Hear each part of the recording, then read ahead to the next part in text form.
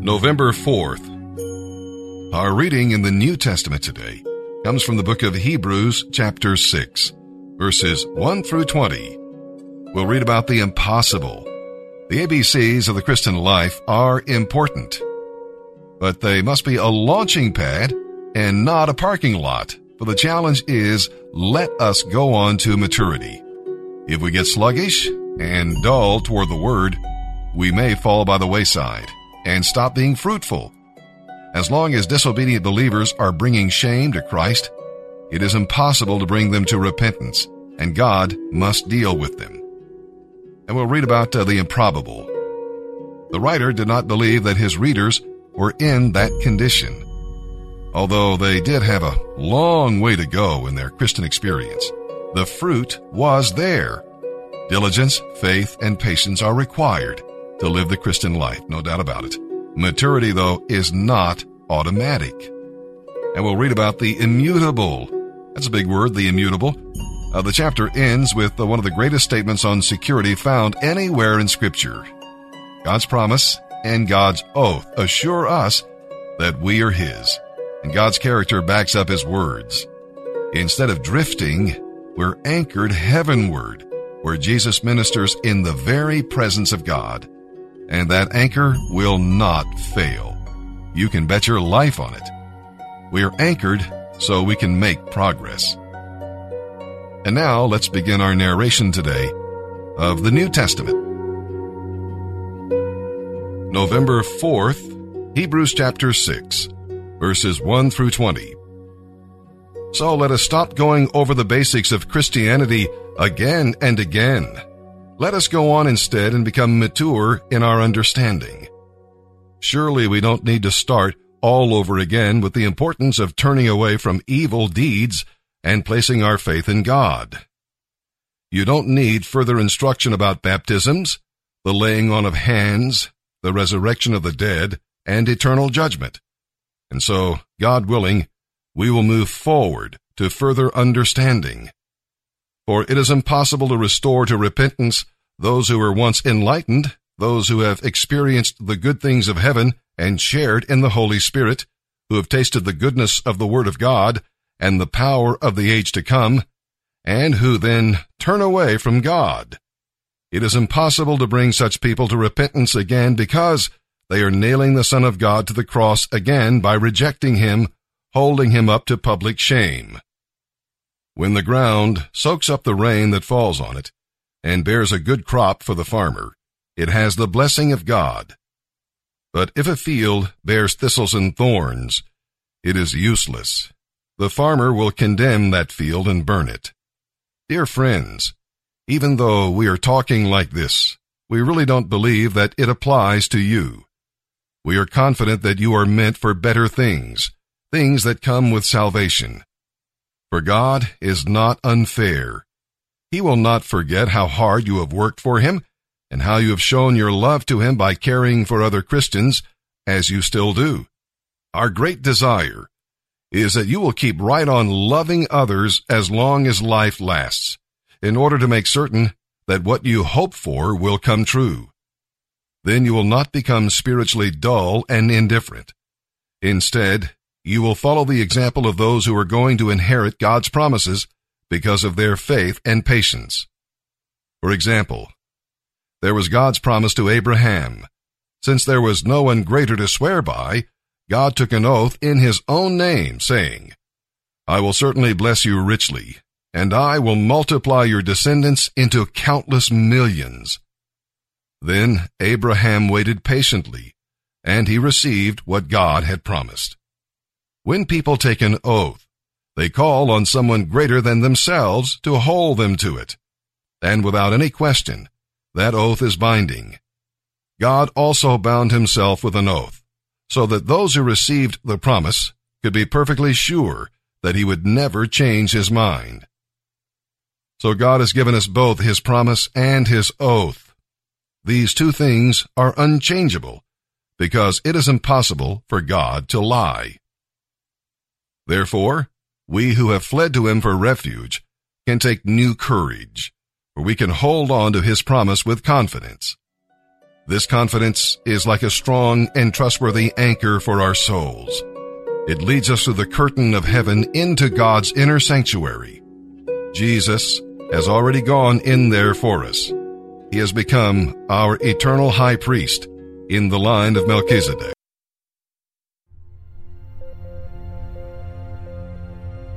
Every man carries the weight of the world on his shoulders. From the weight of frustration to not being able to find a job, to the weight of lethargy, of not being able to sleep at night with that newborn baby, to the weight of rage, to that girl that betrayed you after you gave her your heart. And worst of all is the weight of carrying the fact that you know you're not living up to the strength that is within you, not being the strongest version of yourself. And all of this resistance accumulates. It grows so heavy that your body feels like it's going to break. So what do we do when we feel like we're on the brink of destruction? What do we do when we feel like the weight has become so unbearable?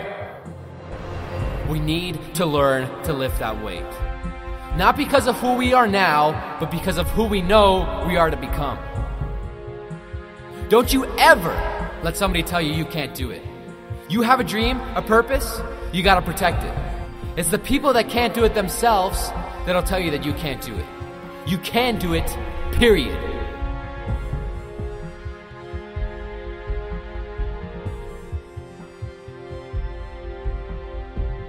You see, it's impossible not to feel pain. But to not feel pain, you have to live too cautiously to even be living at all. You see, you may not get that job the first time, or the next one, or the one after that. But here's the thing. You don't quit, you don't give up. You get back up and prepare for the next one. You see, the biggest enemy you have to deal with is yourself. You don't have to personally be perfect to do great things. You just need to want it bad enough to get up and do something about it. You got to dig deep down within you and ask yourself, who do I want to be? Not what, but who. Now just look at your challenges like the plates that you slap on the barbell. Your failed relationships, adversaries that attack you, your broken heart, lost job. When you look at them this way, you see a way to overcome them. Now God doesn't send troubles to you, but just remember that each one of these obstacles are designed to strengthen weaknesses within your own character. Stop running away from your challenges. You see, it's easy to be on the bottom. It doesn't take any effort to be a loser. But you see, the opportunities that come into your life mean nothing unless you take full advantage of them. It's with repetitive action that you get stronger. And in that same way, by overcoming obstacles in your life over and over again through faith, you get stronger. Once you understand this, you not only accept these challenges, but as men, you beg for them. But now that you know you can do it, go out there and lift that weight.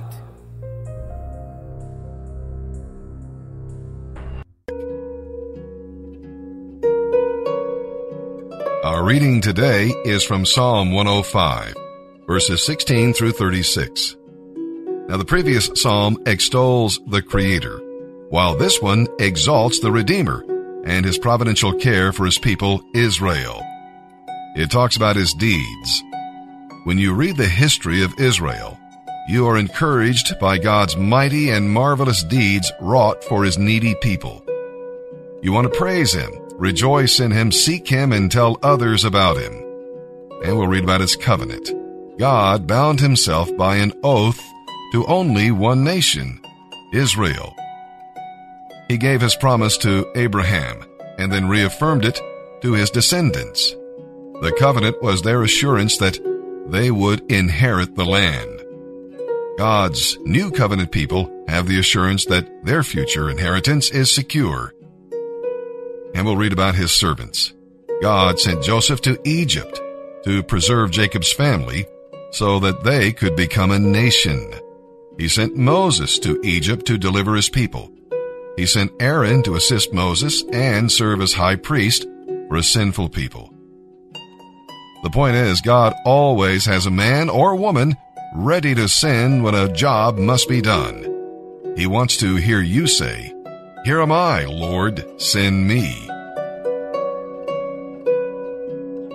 Psalm 105, verses 16 through 36. He, the Lord, called for a famine on the land of Canaan, cutting off its food supply.